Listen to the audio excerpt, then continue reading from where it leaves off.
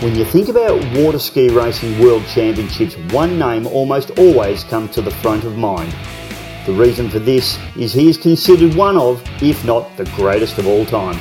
With 3 world championships to his name and throw in 2 world wakeboarding championships, Wayne Moore casts an impressive reputation over the ski racing community. Our very own world champion Chelsea Stevens caught up with Wayne over a Zoom meeting at his home in North Queensland, where she got the lowdown on his amazing career. It's such a great story that even Wayne's daughter's budgies got in on the act, so please sit back and enjoy the story of one of the greatest ski racers of all time, Wayne Moore. To kick off, Wayne, we are privileged to have an athlete like you on the rope. We are so happy, and I'm pretty stoked to be the person that's doing the interview because I can finally say that I've been on the rope with Wayne. So to me, it feels like I'm having a chance to actually get behind the boat with you and learn about everything that you've done in your journey, which is really, really cool. But I guess to start off, what I want to do is, and I know that every one of us in water ski racing go through this. I want you to share with the listeners, what do you think water ski racing and wakeboarding is? Like, how would you describe both the sports to someone who's potentially never really heard of them? Like, I know especially water ski racing, some people are like, what is that sport? How does it work? And if they haven't had the privilege to watch us in action, how would you explain that to the listener? Oh, yeah, that's a good question. I think I do explain all the ways I have explained it over the time, I guess. I say it's like a motorbike race or a cycling race. You know, I say it's like ready, set, go. You start at one point and you'll do laps in some cases. And you go round and round and round until it's finished. And or if it's, you know, I said, well, sometimes we go in the ocean, so it's more like a motocross race where you're ready, set, go, and you go round and round and round until it's done. And sometimes you go from point A to point B, or sometimes it's a course. That's a great description. Yeah, it's for the people who really have no idea.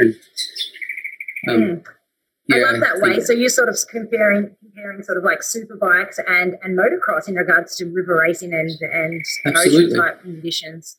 Yeah, absolutely. Yep. That's very good. I might steal that one. It just makes, it's the only thing I can sort of, not that I've ridden motocross, and I've never ridden super bikes or anything, but it's, I don't know, just as a visual, it's kind of the closest thing that I can picture that someone will understand.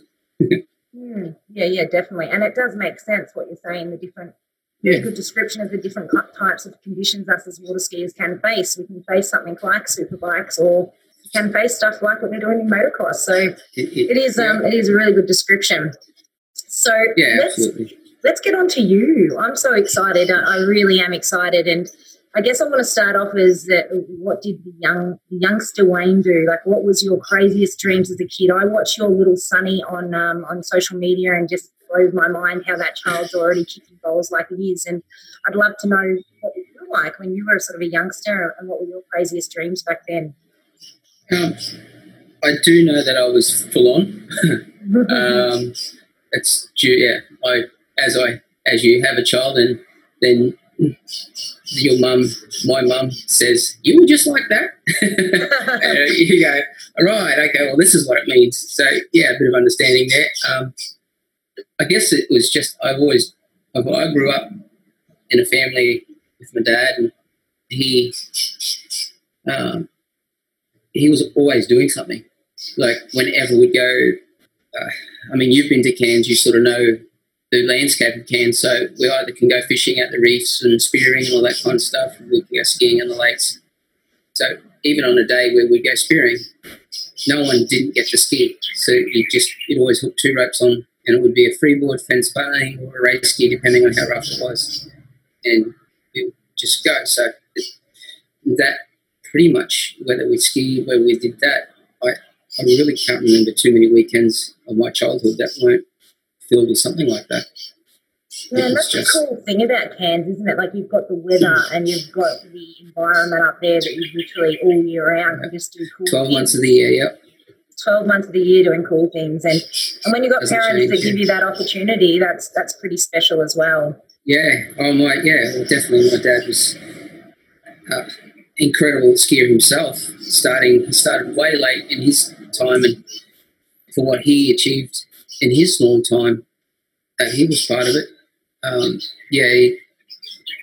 Growing up around that, and he was all about just getting out and doing it, lifestyle, and that's kind of it, which opened up my opportunities, really.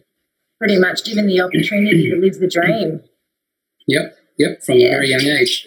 And your dad, thankfully I've had a few dealings with him, and he's a very funny man too, so it would have been all about the jokes and laughter, I'm sure. Yeah, especially over a beer. So how old were you when you got inspired? Like, how old when you got started, and who inspired you to sort of take that water sports route? I guess not only ski racing, but getting out on the water and doing anything water sports. Well, yeah, I guess it was. So I started at a young age up North Queensland, as such, like Townsville, even Mackay.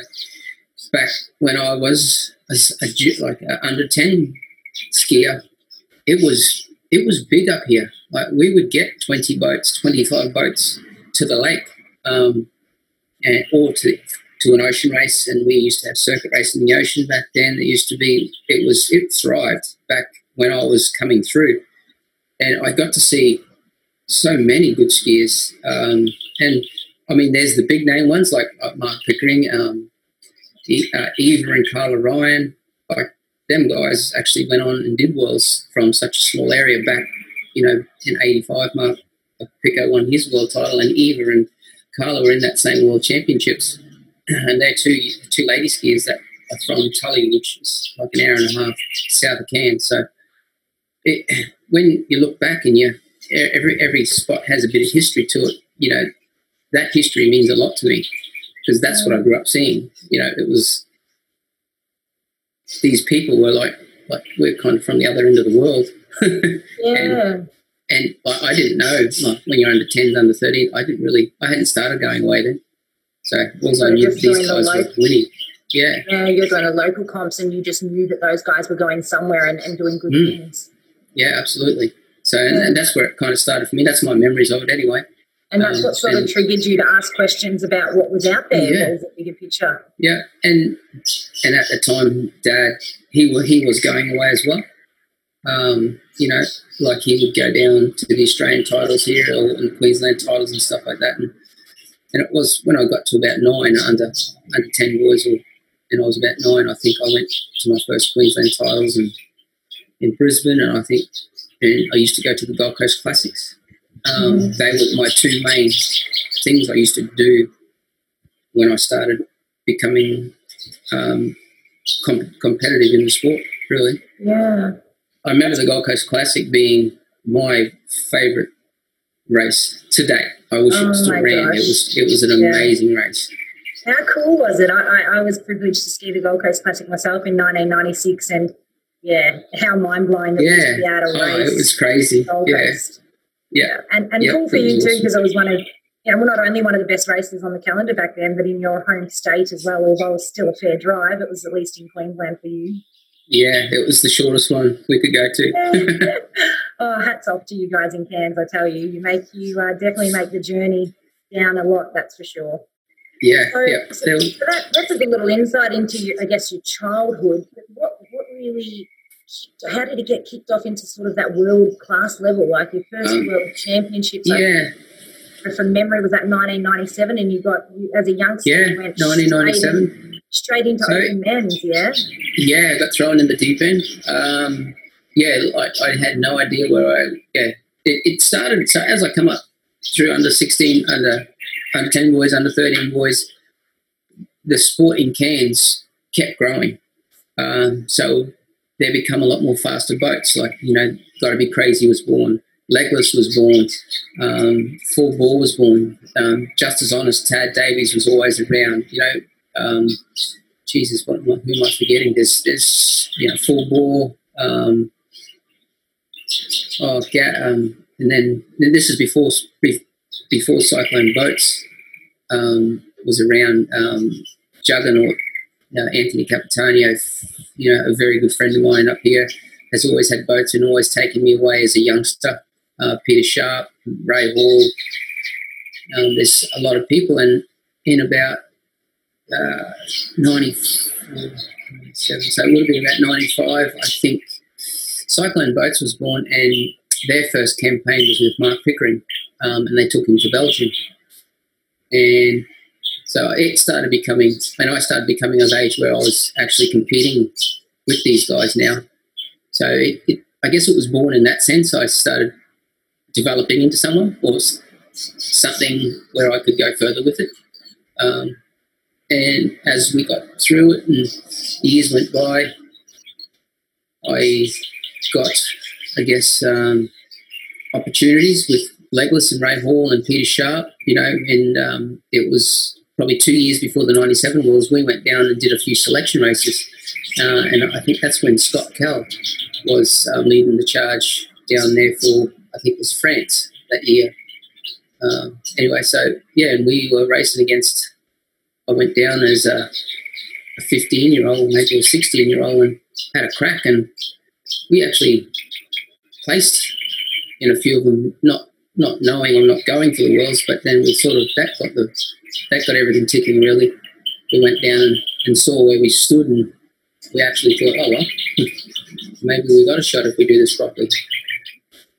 So you sort of went down in 95 selections, you had a bit of a crack, you actually went all right, and then a few people went, hang on a minute, this kid's got talent, let's give him a go. Yeah. And then, went back, and a year later the Cyclone team was born, and we'd come down fresh, in 96 to get ready for the 1997 Worlds, I guess.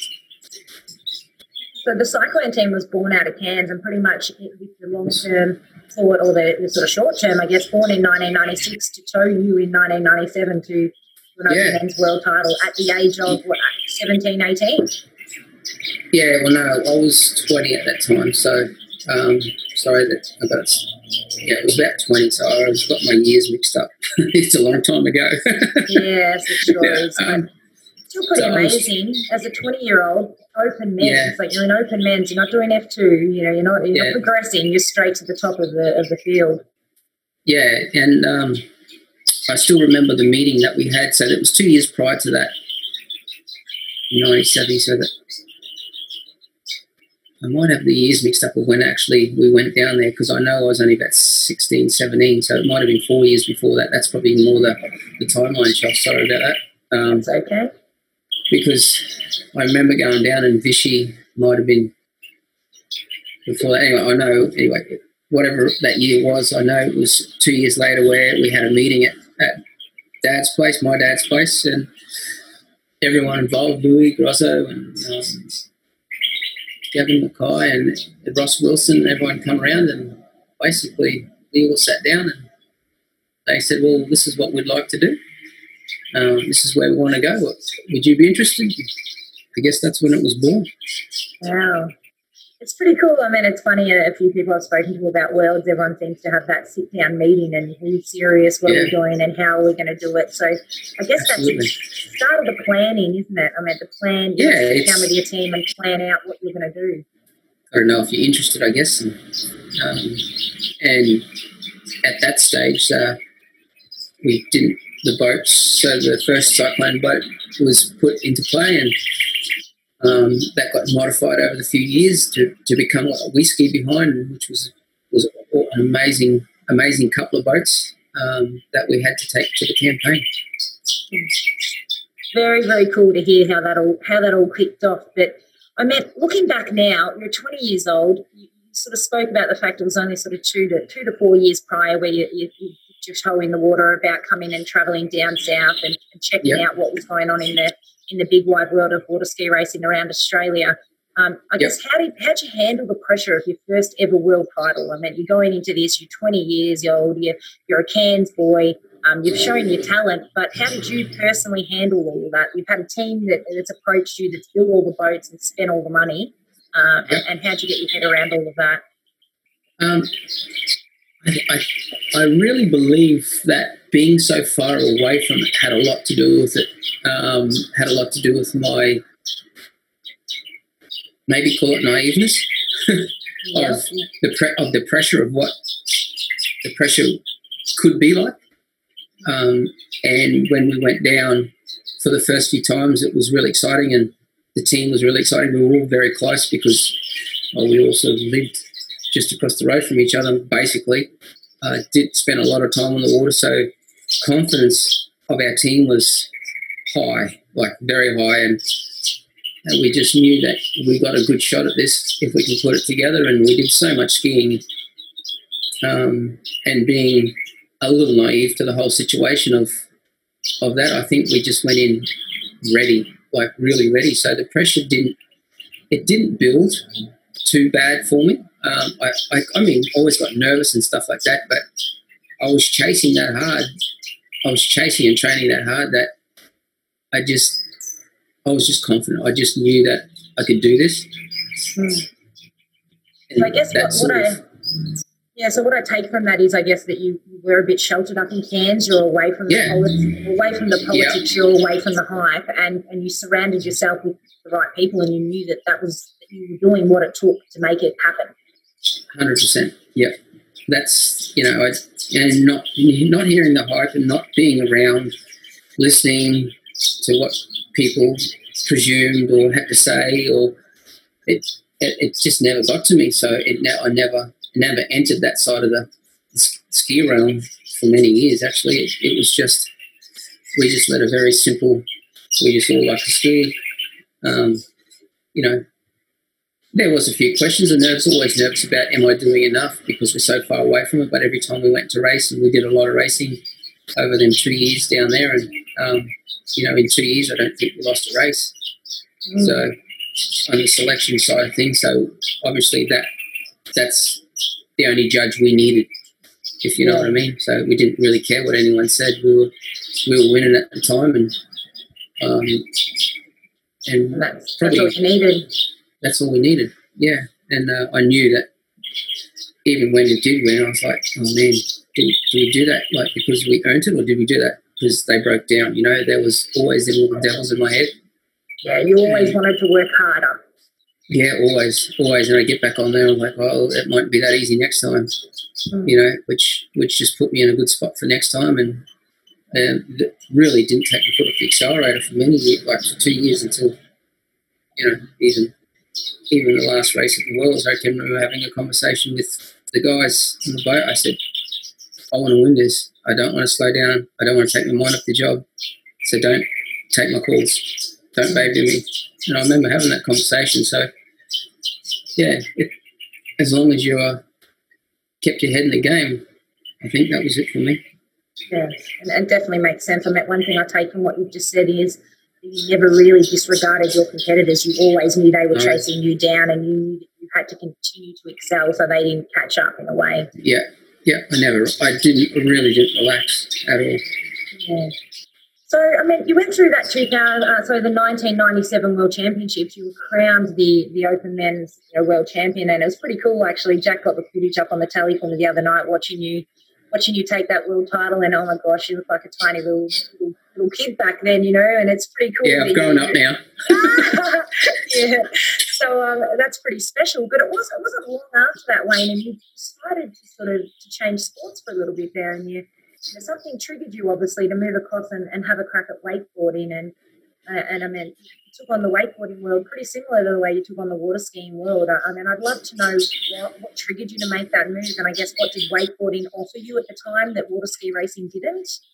Yeah, well, it was so when you was training flat out, keeping everything fresh and new, and I guess one of the big things for me when I was doing it, on the Sundays I would always have a day where I would ski, but it would be like socially. It would be not going out for an hour and flogging my body. It was just chill, relax, and as long as I was skiing, I felt good. I didn't feel like I was wasting time or anything. And it was at that stage I'd sort of picked up a wakeboard and started just dicking around, I guess, and I heard about it, and I started looking up and watching these videos that come along with the wakeboarding. Had a few people there. So after the Worlds were finished, I sort of continued that. So in So 97. So by the mid-year of 1998, they started having a few competitions, or there was a few competitions down on the Gold Coast. So I thought, well, I'll try my hand, see, because I was doing all these tricks and I was doing a bit like ski racing, but I had no idea what anyone was doing. Because once again, we were a long way from anywhere. And went down there and put my name down in the competition, and it was just a small series day. I think there might have been, 13 or 14 people there, and ended up winning it. So I was like, it was pretty good. And then I got a check for like $500. Wow. I was like, oh boy, look at that. Like, as you know, ski racing, it's not a professional sport by any means, and it's quite an expensive sport. So, and for everyone, especially boat crews and boat owners, and what they have to do, but then even with us training, Chelsea, how it can be costly because it's your time that you can't. It's your time you got to give here. You need to keep giving that time, so you don't get a chance to. Well, you can. You just got to work extra harder to make that money. Yeah, that's right. And I guess even putting petrol in the training boat, even those small things, they add up very, very quickly. Very quickly. And so I guess, that come along, and then out of that, there was, I got a phone call from a few board companies, like pretty much straight away, that said, oh, look, you're looking for any sponsors and stuff. And and it was kind of born out of pure curiosity, I guess, if you could say that. I loved it, and I always see these guys, and they said they're full time, and I was like, holy shit, that would be awesome. I could do something that could be a job. It was like, yep, if that can be, I'd love to do that. So curiosity got me, and I sort of was, I guess, brave enough to throw my hat in the ring and say, stuff it, I've got nothing to lose. And it went on from there. So I guess it was nothing really that in a sports perspective. It was more you're having a crack, you thought, oh, let's have a go at this, and then you realised that. I mean, I enjoyed doing it like as a sort of cross-training or just a bit of a fun day. When I really enjoyed it, it was like, and then realised, and when I learnt about the sport, how it was actually a professional sport and you could actually earn money and be paid for it, and that pricked the curiosity as well, because my thought back in the way was like, well, why wouldn't I want to do something and actually get paid for it and still able to do this kind of sport? It was like, okay, well, and that kind of led the curiosity, and well, if this can happen, I'll see how we go, and and that was pretty much where it started.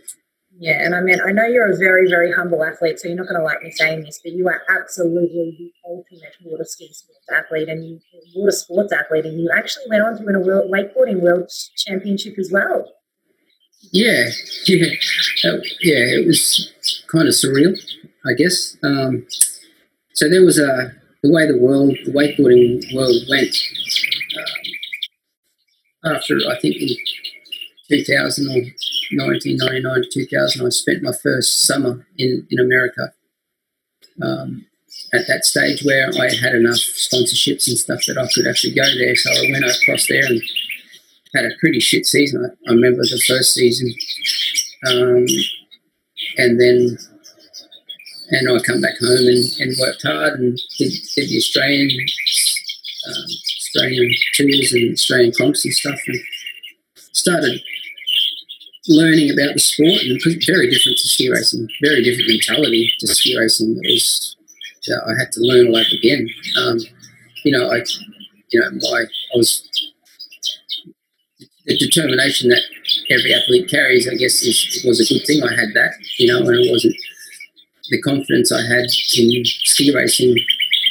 I had it in wakeboarding, but I had to come back a notch and learn again. I had a lot to learn. But as for learning and putting my mark on the sport. Yeah, it was actually very scary, and had to put a lot on the line, I guess. When my first wakeboard world titles come around, I had it was an IWSF World Wakeboard Championships. There was World Wakeboarding Association, which is called the WWA, and then in that year or the year before, in 1999, actually was the first year, the IWSF put a World Wakeboard body together and held their first wakeboard world titles in France, where I actually got second there. And then in 2001, I went back to South Africa in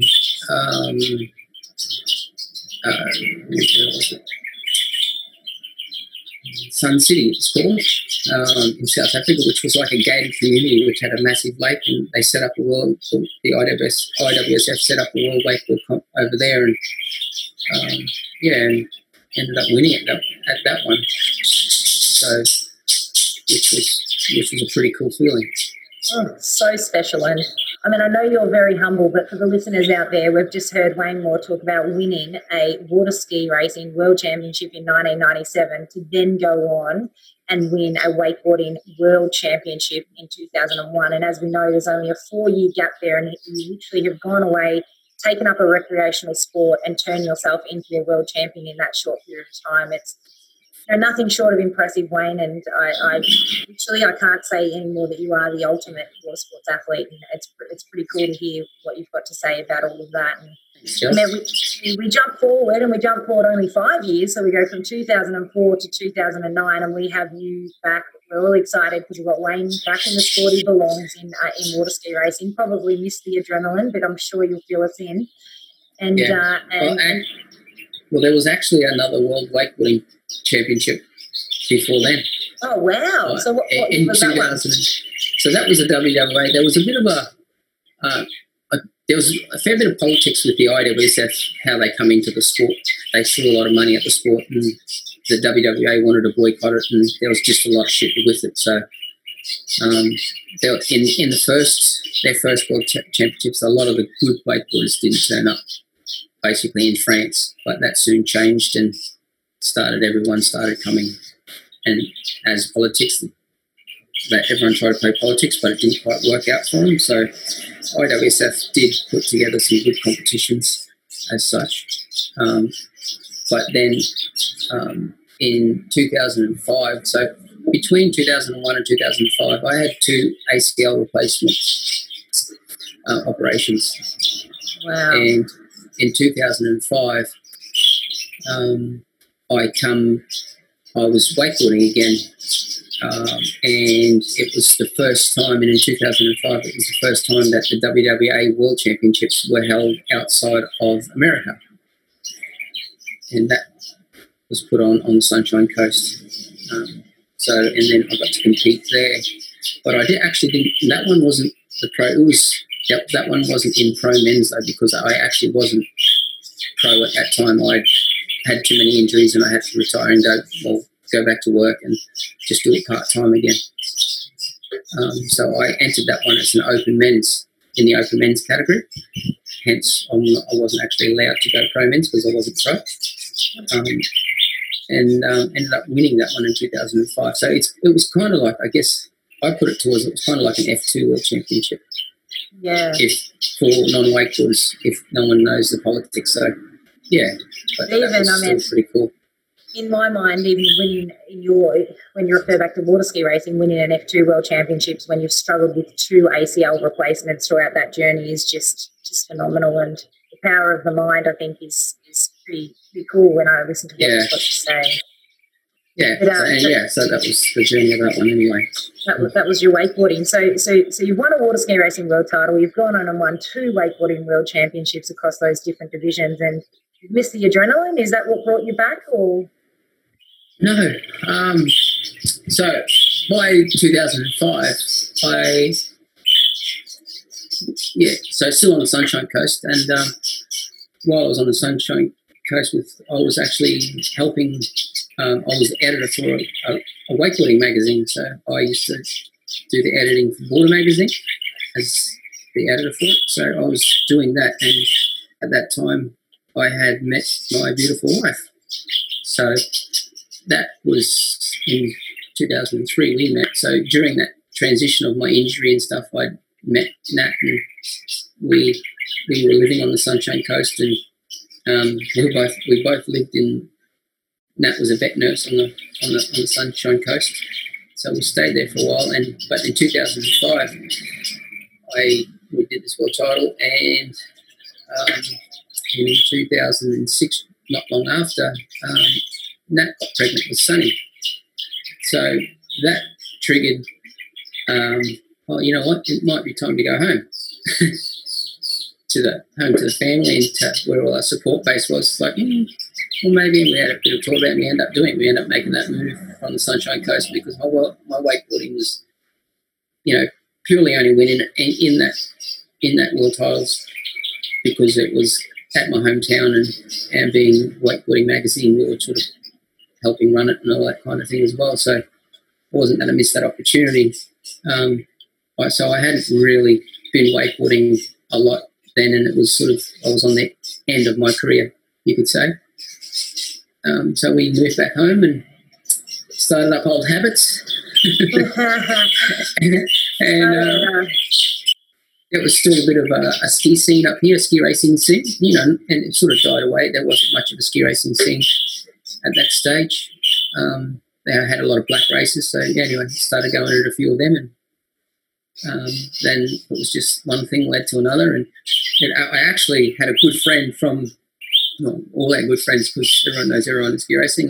We did a few races, and in 2007, I had a phone call from Tom Lumley, Tom and Kim Lumley, and they said, why don't you come over, because we kept in contact with them guys a lot, and they said, why don't you come over and do the diamond race? I was like, well, I've only had like 2 black races in Cairns, I'm not really skiing again. He goes, well, just come over and do it. I was like, yeah, sure. And that's where it started. Wow. And it happened just in 2 years after that. It just so happened that the world titles were back in Belgium. So you we can thank Kim Lumley and from across Tom the and other Kim, side of the world. Yeah, Gosh, you can. how crazy! All the way from the UK, and they got you back on the water. That's awesome. And I mean, not only did they get you back on the water, obviously it was in your blood a bit, because I know you then teamed up with one of the best teams in water ski racing with Mark Cranny and Team Hell, and you went on then to, like you said, to go back to Belgium and back to Europe and compete in the 2009 World Championships. And tell you what, Wayne, I was there on the banks of the concrete wall of the canal. And it was some of the most impressive racing I have ever watched in my 26 years of being in water ski racing. It was just unbelievable. It's a pretty daunting place to race, wouldn't you say? When you turn up there. 100%. It is something that there is nothing in Australia that can mimic what happens in those canals. No. You mentioned I popped up to Cairns just before I went over to do the diamond race, because I was told it was the conditions that was most like a canal. And still far from it. Still far from, but I mean, you just can't mimic that sort of thing, can you? And no, you can't. You really can't. And I meant, but you went over there, and I meant some of us, a majority of us would say, the unbeatable Wayne Moore's back on the scene, and he's going across there to take on the world again. And you had one of the best teams, ski racing's ever seen, and you were in one of the best races ski racing's ever seen against the man himself, Todd Hay. Fill us in a bit on that. I mean, I want to know a little bit. I know there was some chaos on course into the last race. I know there was so much that went on in those World Championships, and it'd be good to know, I guess, how you felt, what you took out of that sort of last lap of the race, and how it unfolded. I'm probably the worst person to ask that question, because, man, I was just hanging on. I saw nothing in front of me. I do recall when I looked up at the time when it was happening. All I know is that Todd worked his way back past us. It was a close race, like the whole time. Like, we led, then they made their move, very typical. Randy and Todd, they make their move. 40 minutes. They'll push up on you, and that's what they did, and they succeeded. Like they were running up the inside of the course, and their boat was very well suited for the canals, which it did give. It definitely they were, to say that they had an advantage. I don't want to use that word because they worked hard for it, but they were able to put themselves in positions that I guess we weren't. Maybe I wasn't up.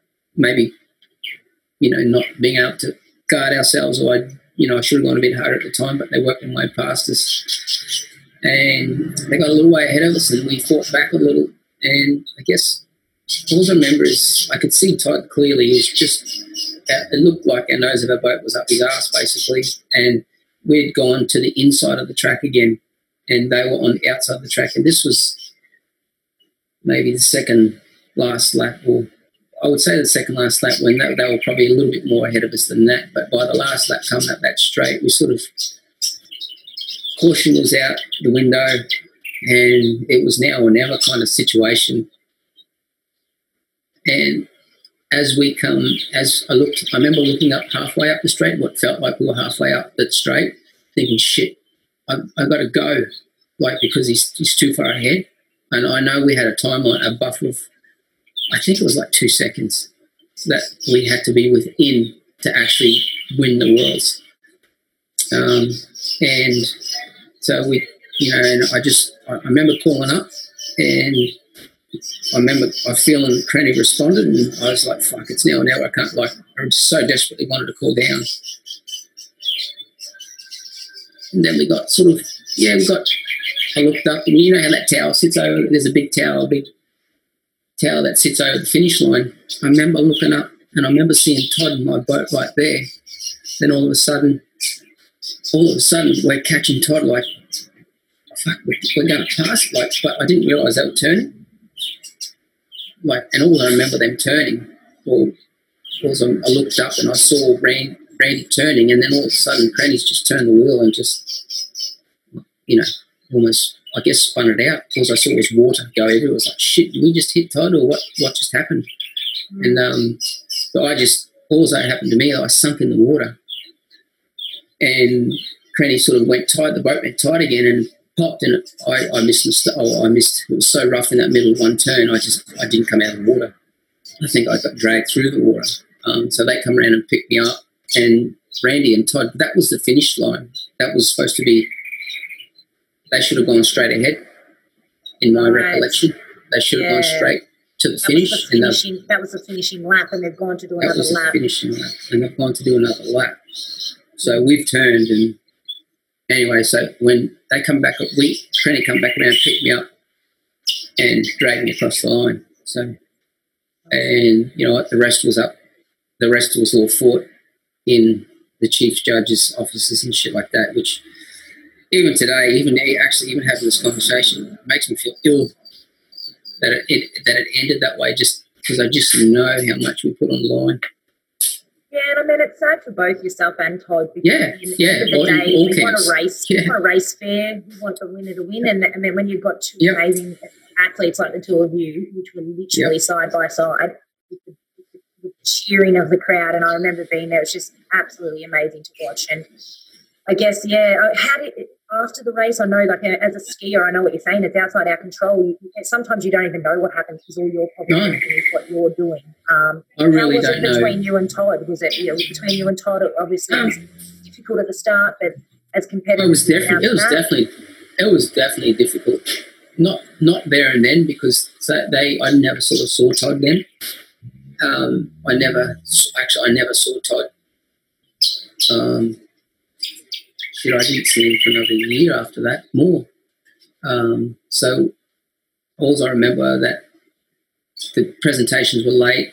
They didn't call open men's because it was still being fought.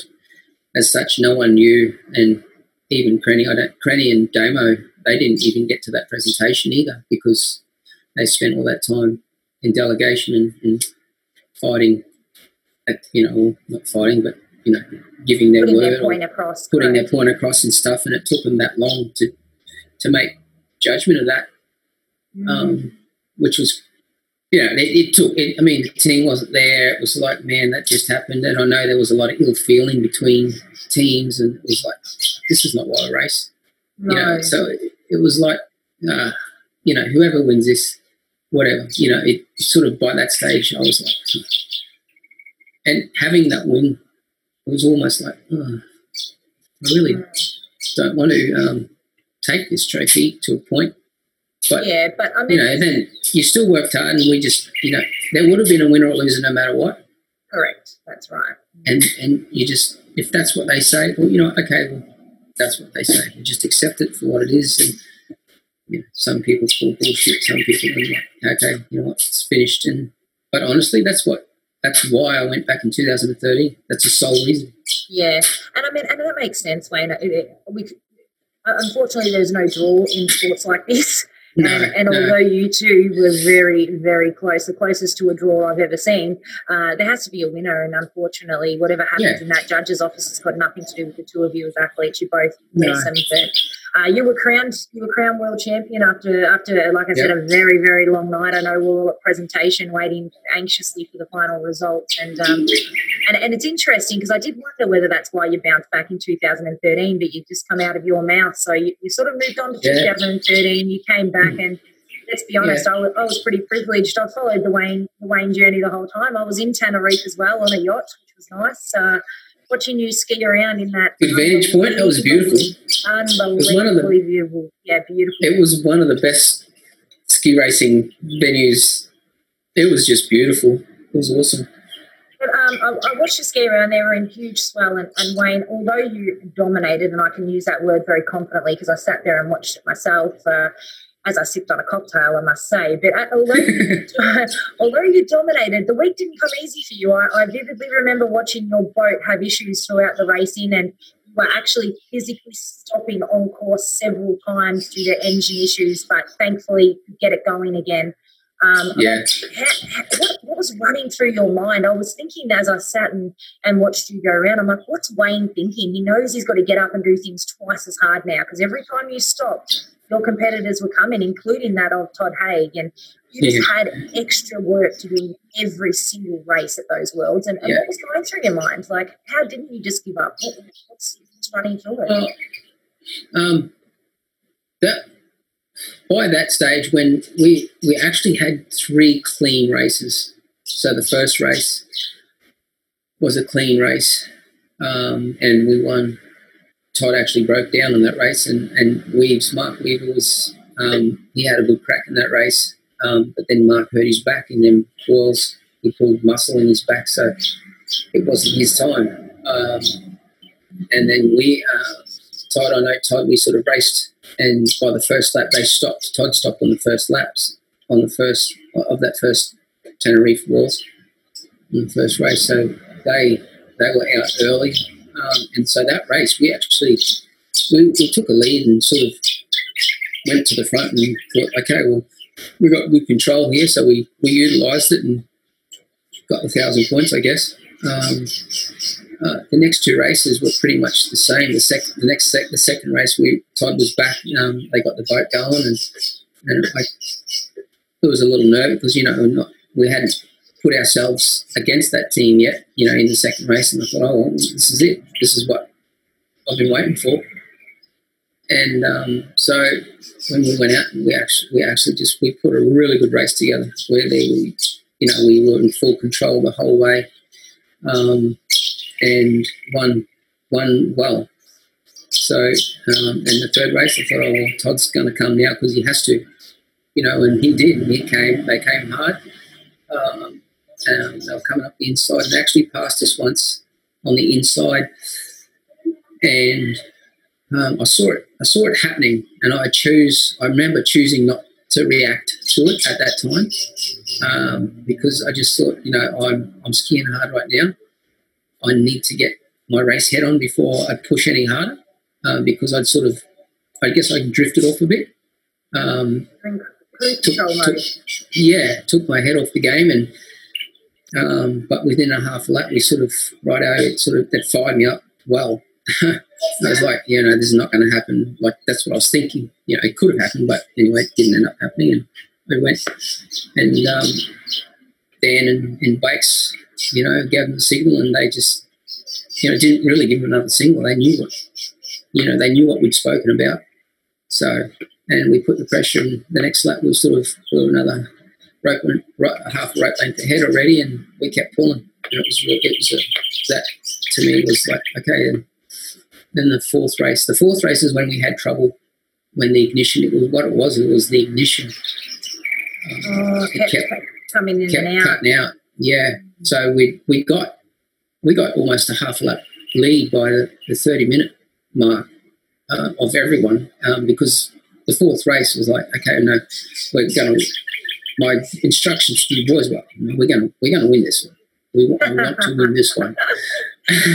Yeah. And so we just try to, at least, it was like, go out with good intentions, but you never know.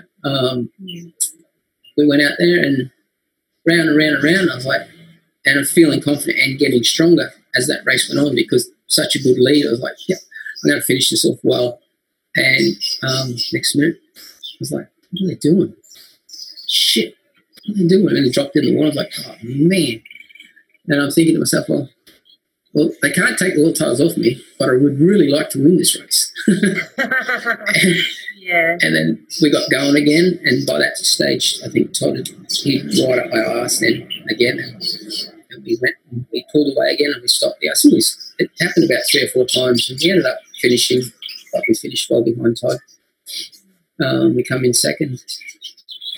But came in second in that one race, but like you said, you had already been crowned world champion, so you sort of dominated early on in the week, and although you would love to have a clean slate, unfortunately, due to both didn't really work out. Nice to have too. Yeah. I can't complain. I've had, some people call it luck, but the teams that I've been with for my 3 world titles have been meticulous in their preparation. And I know teams can be meticulous and still have issues and stuff, but I guess I used all my luck up, put it that way.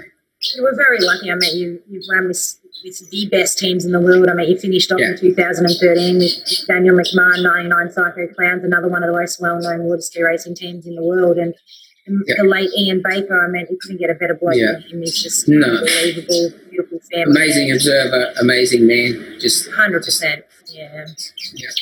So, no, really, really special. I mean, Wayne, we've just covered off on the fact that you, my friend, have won 3 world championships in water ski racing, 2 world championships in wakeboarding. I can personally call you the ultimate athlete. You're unbelievable, and I'm sure so many of the listeners would love to know, does Wayne have a mantra? Like, over all your years of winning things, is there a mantra behind your mindset? What do you think? What's the thing that you would share with the listeners?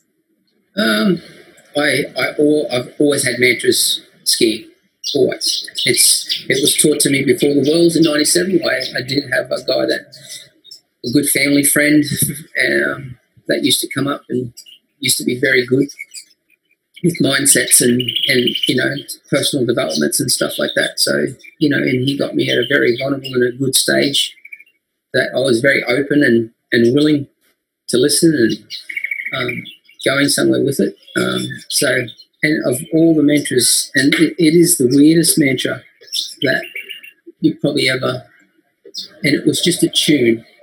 It was more of a tune in my first Worlds. Obviously, it developed after this, but my mantra of during a race, as I'm racing and going through my mind and the prep and keeping myself in that mind, it was, I am 16 going on 17. And that started, and it was a joke. That was an actual joke between myself and him. But because we formed such a great bond and that trust, it was something that I don't know why, it just kept that would snap me back to whatever. So as funny as that is, I guess it meant something, is what I'm saying. So for you, it meant something. It got your mind off what was actually happening, and just it brought my breathing back down. It brought me just not one lap at a time is what, when I'm starting to go, shit, just one lap at a time. Let's just finish this lap. And, it's pretty funny you say that because, I didn't expect you to say to me that your mantra was, I am 16 going on 17, let me tell you. But I do remember feeling pretty privileged and pretty special in 2017, receiving a message from you before the third race telling me, Chels, all you have to do is lap count, just lap count. So very good tip out there to the listeners and the juniors that, if Wayne lap counts, we can all lap count. And I remember lap counting and then sometimes skiing around at Seattle thinking, am I up to lap 17 or 18? Oh, well, you say it's 18. Yeah, so that's cool. It's, I guess, when you're in different conditions, like wakeboarding, water skiing sends all different conditions, challenges, all of that sort of thing to you. I mean, is that pretty much you just run with your mantra when you get anxious no matter what conditions? There's nothing... Yeah, when you're trying to control that. It's when you're trying to control that fear. When you feel you're starting to lose your mind thought. Yeah. Like when you're going, fuck, well, I've got to slow it. So when the Todd Hay comes up next to you, that's when you sort of kick your mantra in and go, just do what you do. It's when I breathe. Yep. I make sure I breathe. I make sure I'm in my own head. I'll take a quick glance. Okay, no worries. Okay, they're getting away. That's okay. I'm okay. Or whatever the case may be, just to stay in it because it's easy. That's when mistakes are made. I mean, every skier would know if most 90% of us would go, okay, let's think back. Why did I fall then? And usually it's anxious. I don't know why, but if they thought about their thought pattern or thought about its angst, it's because they're skiing in. I call it fear because you start questioning. This is when all your alarm bells are going off in your head. Going, this is fast. You better be careful. And as soon as you say that to yourself, instead of breathing through it, and even just calling down and regathering and coming back, it can start the downhill slope, and that could be whether your downhill slope might be you ran out of puff or you burnt out but that's usually because that starts. The anxiousness actually takes the energy out of you. Yeah, because you stop breathing. Yeah, that's very true, actually. That's a really good tip, actually, for listeners is just, breathe yourself out of those. If someone challenges you, just breathe and get into your mantra, whatever your mantra may be. My mantras did develop better after that, I must admit, but I did still use it. I did do a lot of work with Craig Burton in the last Worlds, and he was amazing. Man, isn't he? The man is amazing, and Craig taught me a lot about colours and all sorts of stuff. Animals. Did he do the animals with absolutely. Yeah. So and pretty powerful stuff. Yeah, it is. So look, I know water ski racing, especially, it really is. It's not just a one-man band. It's a team thing. You've got your team not only in your boat, but I'm talking about your team on your bank, your family support. You've already mentioned your beautiful wife Nat, and now your two pretty cool kids. You've got so many people around you. What would you say is critical to have inside your team to be successful like you have been? Support, obviously support, and not just support for the water, but support in what you're doing. Having the ability to have, I guess, to be able to put yourself in them training situations during the week. Especially in my situation, I guess, at the time in 2009, I was married with a child. So obviously that brings a new complexity into the whole thing, because it's not just about me. That's the whole, as much as you're doing your title, it's just not about me anymore. It's about having that happy environment at home and making sure everybody's happy and not at their wits' end of, like, you never hear, you know, I need help around the house, all that kind of stuff. Yeah. You've got to be aware of it first, I guess, and then you've got to take responsibility for it. So having that, you know, even when you do help, it's still a lot on a family situation. Definitely. I think it's pretty powerful, and you hear most athletes say that having happiness and a calm environment and the right support crew is a huge part to their success. You couldn't do it without it. You would lose. You know, I've read a lot of books in my days, and when the best book I've sort of read compared it to, it's the flow. It's a flow. It's a flow of life. If your flow stops and starts, your momentum stops. You know, it's like, you know, and whatever that flow may be, each family's different. You know, everyone's different. Every two people are different. So you've got to find that. You've got to make sure you can communicate and find that, which it's massive. Find your flow, and I'm assuming, I mean, like you said, you're now married, you've got two beautiful children. I'm assuming time management came into it as well, making sure that you were present at home to keep the happy household environment, but also making sure you could get the job done in the background as well. Yeah. And the last 2 worlds, it was, you know, obviously you have to plan your plan around everyone. That was my main issue. Well, not issue, but that was my main focus. That I wanted to disrupt the household as much as I could, and work in business, because I've run a small construction business for a long time now, and even through my last 2 wells, it's supported us, and we're still here, which is good. It's a good feeling. But you know, to have, get up at 4:30 or 4:30, go to the gym, home by sort of 6:30ish, you know, when everyone's waking, breakfast, get the breakfast done, do the breakfast thing.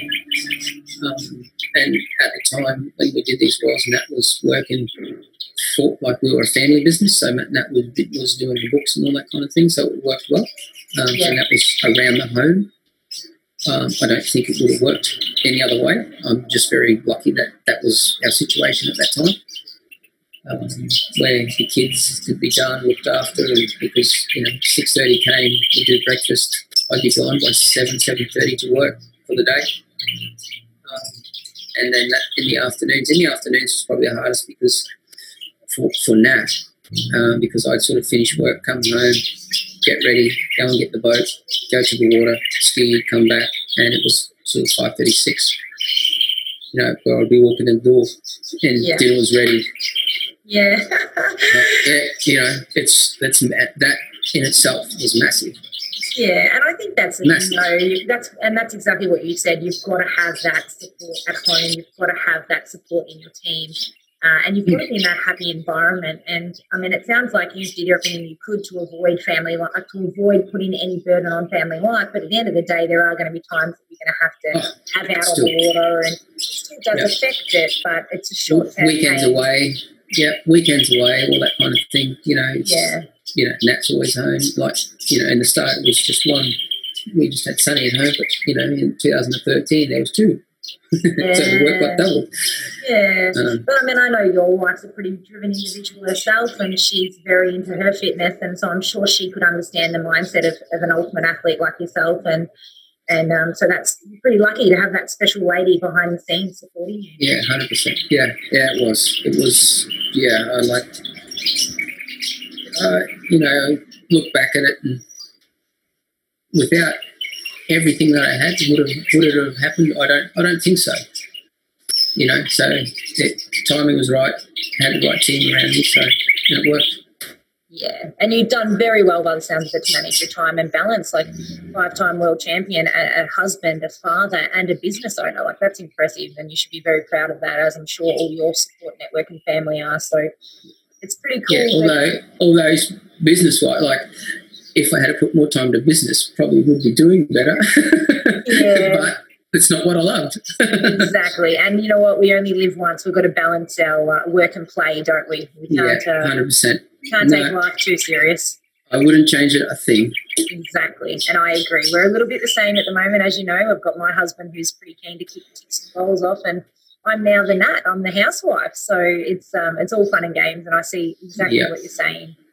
But look, I'd love to know the answer to this question, and I reckon I could guess, but I'm going to let you say who would have been your toughest competitor over all your years of, over your whole journey. Who would you say has really, really made it difficult for you? Yeah, I mean, I think I developed in the later years because of Todd. It was that mindset of Todd Haig. Okay, Todd's turn up, and it was funny because Todd was not around, or he was. He was in junior boys when I won my first world title. Yeah. So everyone would look at all the results like, oh, there he was.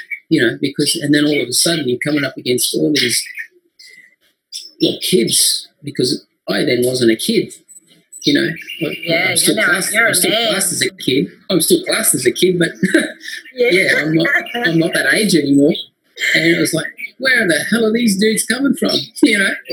And in saying that, Mick Kelly did say that he has done a few two-up races with you, and people did actually ask Mick who's you're skiing with. That's exactly right. Who's that little fella in all your photos with you, Miko? Yeah. So I thought it would have been. Sorry, go Miko would have to be my number one partner.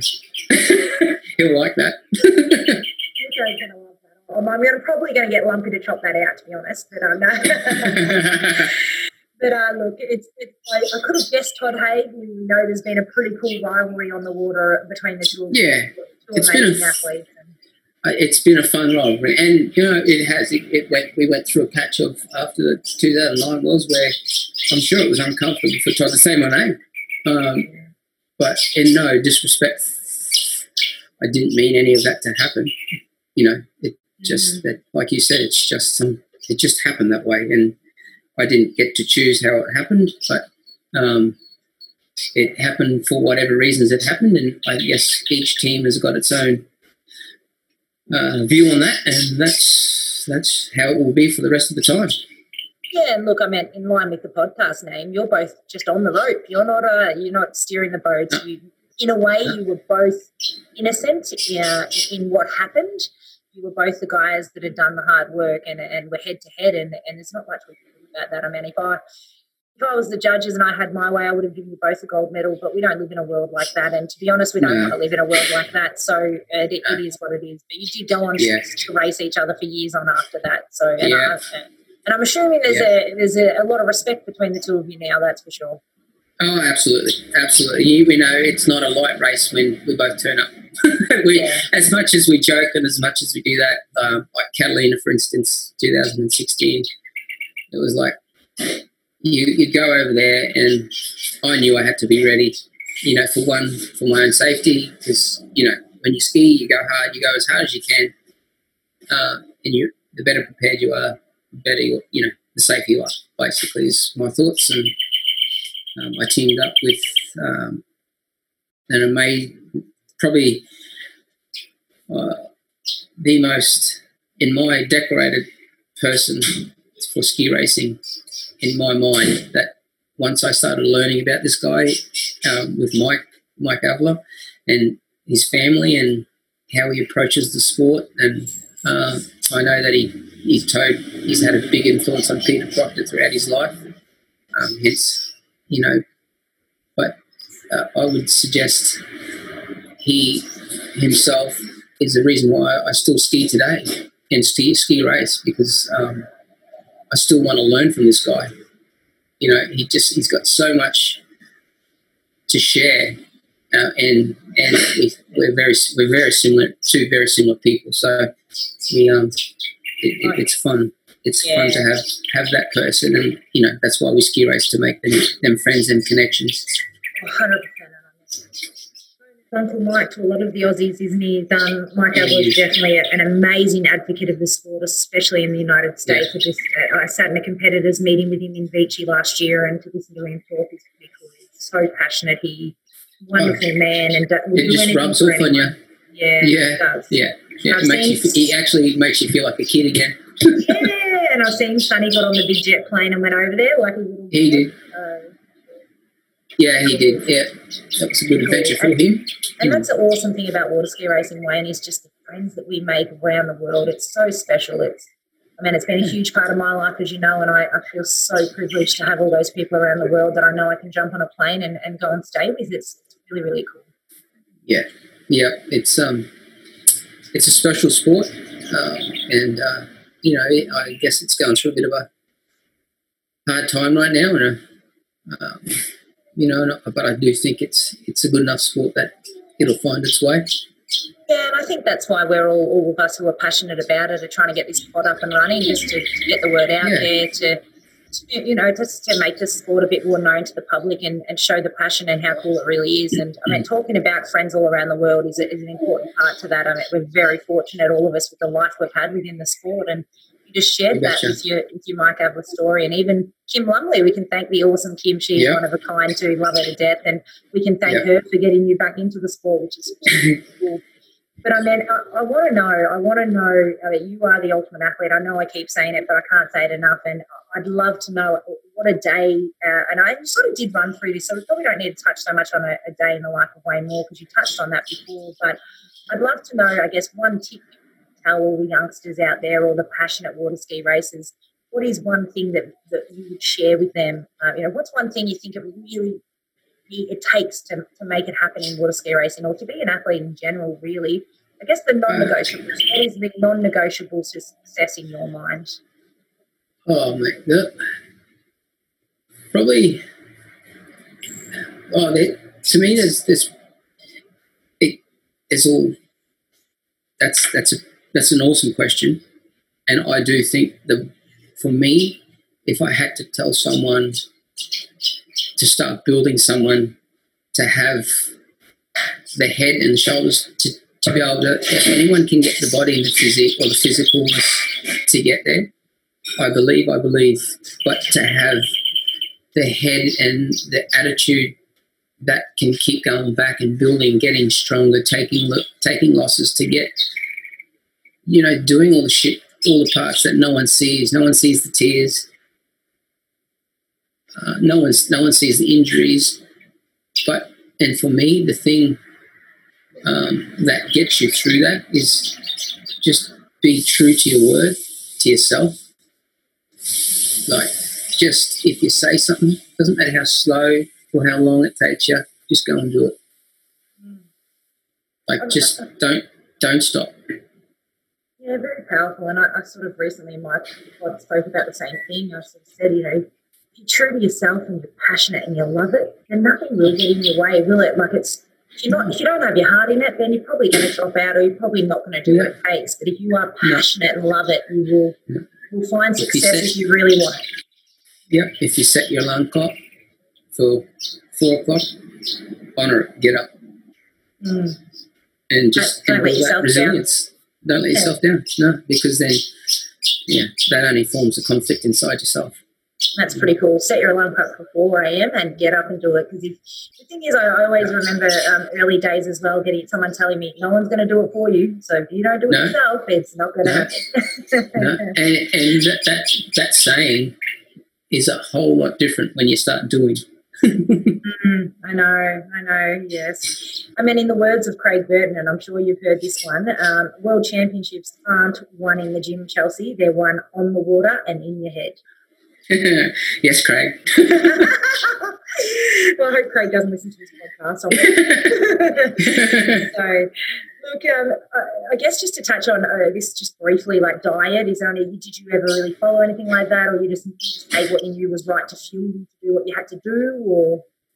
No, at the early stages I visit dietitians and stuff, and I try to do it properly. I had no idea about diet, really. And then the more and more I started training and learning and sort of hearing and listening, and the more and more I realised how much it actually meant. And diet still, the dieting thing still evolves today for me. I don't eat like I used to when I was training full on, but it's still, I just try to try to have a little bit of discipline with the food. You always have your binges and Christmas times and Easter times, and that's all good. But 90% of the time, or 80% of the time, I do try to eat well. Eat well. And for those that have seen your smoking hot wife, I think you'd be getting the right food served up on the table as well, to be honest. Yeah, absolutely. Yeah, I don't. It's when I cook, it's like, I'll cook next time. Yeah, so I guess you're right. There's so many dietary advice out there, but you sort of, like you said, eat well. And I mean, I myself, just bouncing back from pregnancy, have downloaded the MyFitnessPal and sort of trying to manage that sort of eating side of things again as well. And it is, like you said, you just got to eat right. It's nothing, no secret recipe behind that. Yeah, and that's not easy to do either. I think you sort of said 80 to 90% of the time, which means you're allowed to have a little bit of crepes or chocolate. Yeah, it is. It's 100%. Like, I mean, if you're doing the work and everything else, I mean, unless you go vegan or unless you go big, and I've read up about all that kind of thing, and I would have loved to try that. What I know now. I mean, I still love reading and watching videos of different kinds of diets and stuff like that. And, it always intrigues me that there's so much out there. So, you just got to find what works for you, find what gives you the energy and lets you back up every day. And when you're under the pump and when you're injured, you've got to eat, make sure you recover well. Yeah, it's a learning curve. It's all learning curve, and we're all always learning. I'm a little bit like you, a bit of a book and a podcast junkie, and just take all the advice in. But I think the best thing you've said in that little dietary bit is do what's right for you. And pretty powerful 4 words there, I think, or 5 words. Yeah. Do what you think's right for you. That's pretty cool. Now, look, we're getting to the end because I can hear the amazing Cairns wildlife in the background and your beautiful children. So I don't want to keep you all night. And I mean, I'm in freezing cold Melbourne. You've probably got 35 degrees up there, and you're probably sunbaking.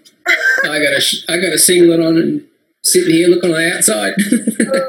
I bet you have, and I'm rugged up with beanies and slippers and you name it, I've got it on. So, and look, but what I would love to finish off on, there's so much more to Wayne outside of water sports. You are water sports royalty, and I know you're humble, and I know you'd hate hearing me say this, but you are. You're one of a kind. You're unbelievable. Won 3 world championships in water ski racing, 2 in wakeboarding. You are the man when it comes to water sports. But outside of that, I know you've got an amazing wife. We've spoke about Nat. We've got your 2 beautiful children.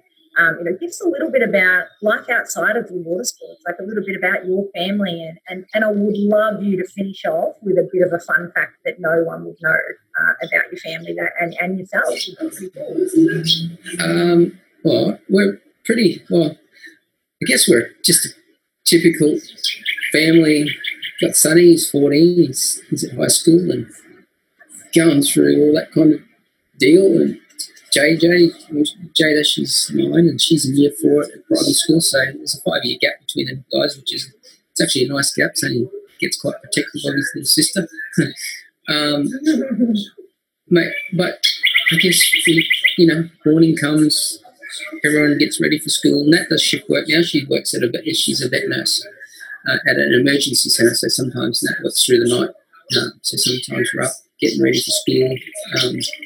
Mum comes home, they get hop in the car, and Nat will take them to school before she gets to have some sleep for that next day for her next shift. So, we're just a typical traditional family that does whatever it takes to make it happen. We do love we're a very active family, I guess. Whether it's walks on the beach or walking up the trails at Red Arrow or skiing. Like yesterday, we went social skiing up to the dam now that we're allowed again, which was a great day, and that was up there with my sister and her kids, which was really great. And then this morning, I was back up the dam having a barefoot with some of my mates early, like 5 o'clock early, just as sun broke, to get some water, and that took the kids out, ran the dogs at the beach. So, I mean, we don't usually stay home a lot. We're always sort of either or. We're either doing something. And the kids, they're very active kids. So living the outdoor life. We live in the outdoor life, and because we can. Because Cairns is one of them climates that you can. It gets a little bit cool. I'm not going to say cold. I won't. I won't embarrass myself saying that to someone who lives in Melbourne. But it does get cool. But it's still nice. We just got to deal with a lot of rain and a lot of water. That's right. Yeah, and you were just about to say Sonny. Do you have an update on Sonny? Sonny. So he's done Muay Thai for 4 years now, and he's done that pretty heavily. And he's been to Thailand and done a junior world title, and he's passionate about it. If you ask him what he's passionate about, that would be it. Last year he had an accident at the gym, and he broke his nose, got his nose broke, and so that sort of caused him a bit of time out. And I think a little bit of time out helped him because he's always wanted to play football, rugby league football up here. So he had his first season as a footy player last year, and he's given fighting a break, his Muay Thai fighting break for a little bit, but he excelled in his football, and he's really enjoying a team sport because he's never really been involved in a team. Muay Thai is very much like it's very isolated. It's a very individual sport. Like skiing out back by himself. Where a team sport, he really loves it. He's a little people person, so he loves it. He loves his mates and loves hanging out. Like father, like son.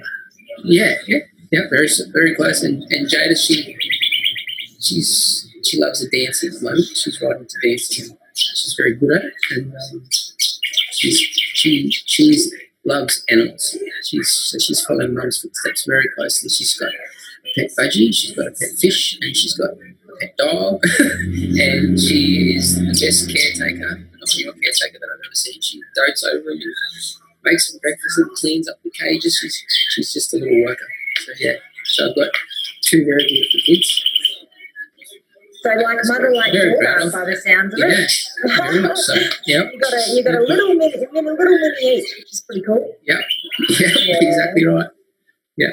Well, my mini's not that mini anymore. He's nearly as tall as me, so I got to watch what I say because he can fight. Yeah, but nearly as tall as you know that from the Mick Kelly comment that it probably won't take one American power over you. Yeah. Now, that's all right. I knew it was coming. Thinking about fun facts, you haven't shared one yet, so I wouldn't mind sharing one with the audience. And you might, I'm sure you've heard this as well. Oh, not the doggy door. Not the doggy, the doggy door, you just reminded me. That was your place. I know, so let's share two fun facts. The first fun fact is I remember having a drink with your lovely wife, Nat, and we were talking about marriage and weddings, and she showed me a photo, and I said, you got married on a beach. And her response was, yeah, we decided to get married on a beach so I could dig a hole for Wayne so he'd be the same height as me if I stood in the hole. So he dig a hole for me so I could stand in the hole so I was the same height as Wayne. That's not the funny part. You want to hear the funny part? Yes, I would love her mum, Nat's mum, on our wedding day, gave me a plastic bag with 2 phone books in it so I could stand on them as well. I just remember I was. So that's very funny. Yeah. So that was kind of like, whatever. I'll remember that. For the audience that don't know your wife, she is probably how much taller? Maybe a foot. Oh no, not that much. Nearly. Close enough. Nearly, yeah. Nearly. So it's cute. It's awesome, and I just remember it was quite funny. But now that you've raised the doggy door, thank you for doing that. Fred and I were having a pretty good night out with a few of our friends one Southern 80, and we were locked out of my parents' house. Just so the audience know, this was in Echuca. Echuca was one of the biggest ski races of Southern 80, and I think Wayne was actually skiing with the main man Mick Kelly this year. And a group of us decided to go back to my parents' house, but we couldn't get in because the house was locked. So we chose the smallest man in the group, the ultimate water ski racer and wakeboarder himself, Wayne, and we sent Wayne through the doggy door. which was quite amusing for everyone else involved, except for me. And I was successful. And you were successful, I will give you that. And the funniest thing is my mum has a pug, so she doesn't even have a big dog. It's a very small dog of yours. So I think you wait for it to get in all different positions, and obviously that worked to get you in the doggy. And I do remember having a helping hand from Luke Keys. He was pushing pretty hard to get me through that door. Oh, that's awesome. Yes, it ain't easy, Keys. It ain't easy. Yeah, that's it. It's so funny. Look, Wayne, can't thank you enough. To finish off on that, some of the highlights that I've taken out of this pod with you is that not only are you a 5-time world champion across 2 different water sports, you're a family man, you're a business owner, you're passionate about water ski racing, and just to cap on a few of the things that really sat with me was that you talked heavily about having support at home, support within your own crews, and support everywhere around you. You went on to then sort of go on about how mindset is key. Anyone can get the fitness in the gym and do the skiing, but at the end of the day, not everyone can get that mindset that's required, and you have to work hard for that. And you went on heavily to talk about being true to yourself and work for it. If you set that alarm for 4 a.m., you said you've got to get up. No one else is going to do it, which is so true. And they were sort of my highlights about you, really. Oh, there's one more probably thing I can say there, that mindset, when you're sort of mindset, the only thing that can help that mindset is to look at the person in the mirror. Yeah. And if you can't do that, and if you have problems with that, there's your weak point, and it's something you're going to need to do at some stage. Yeah, very powerful and true. Yeah, it could be in all different kinds of venues. It could be I need it.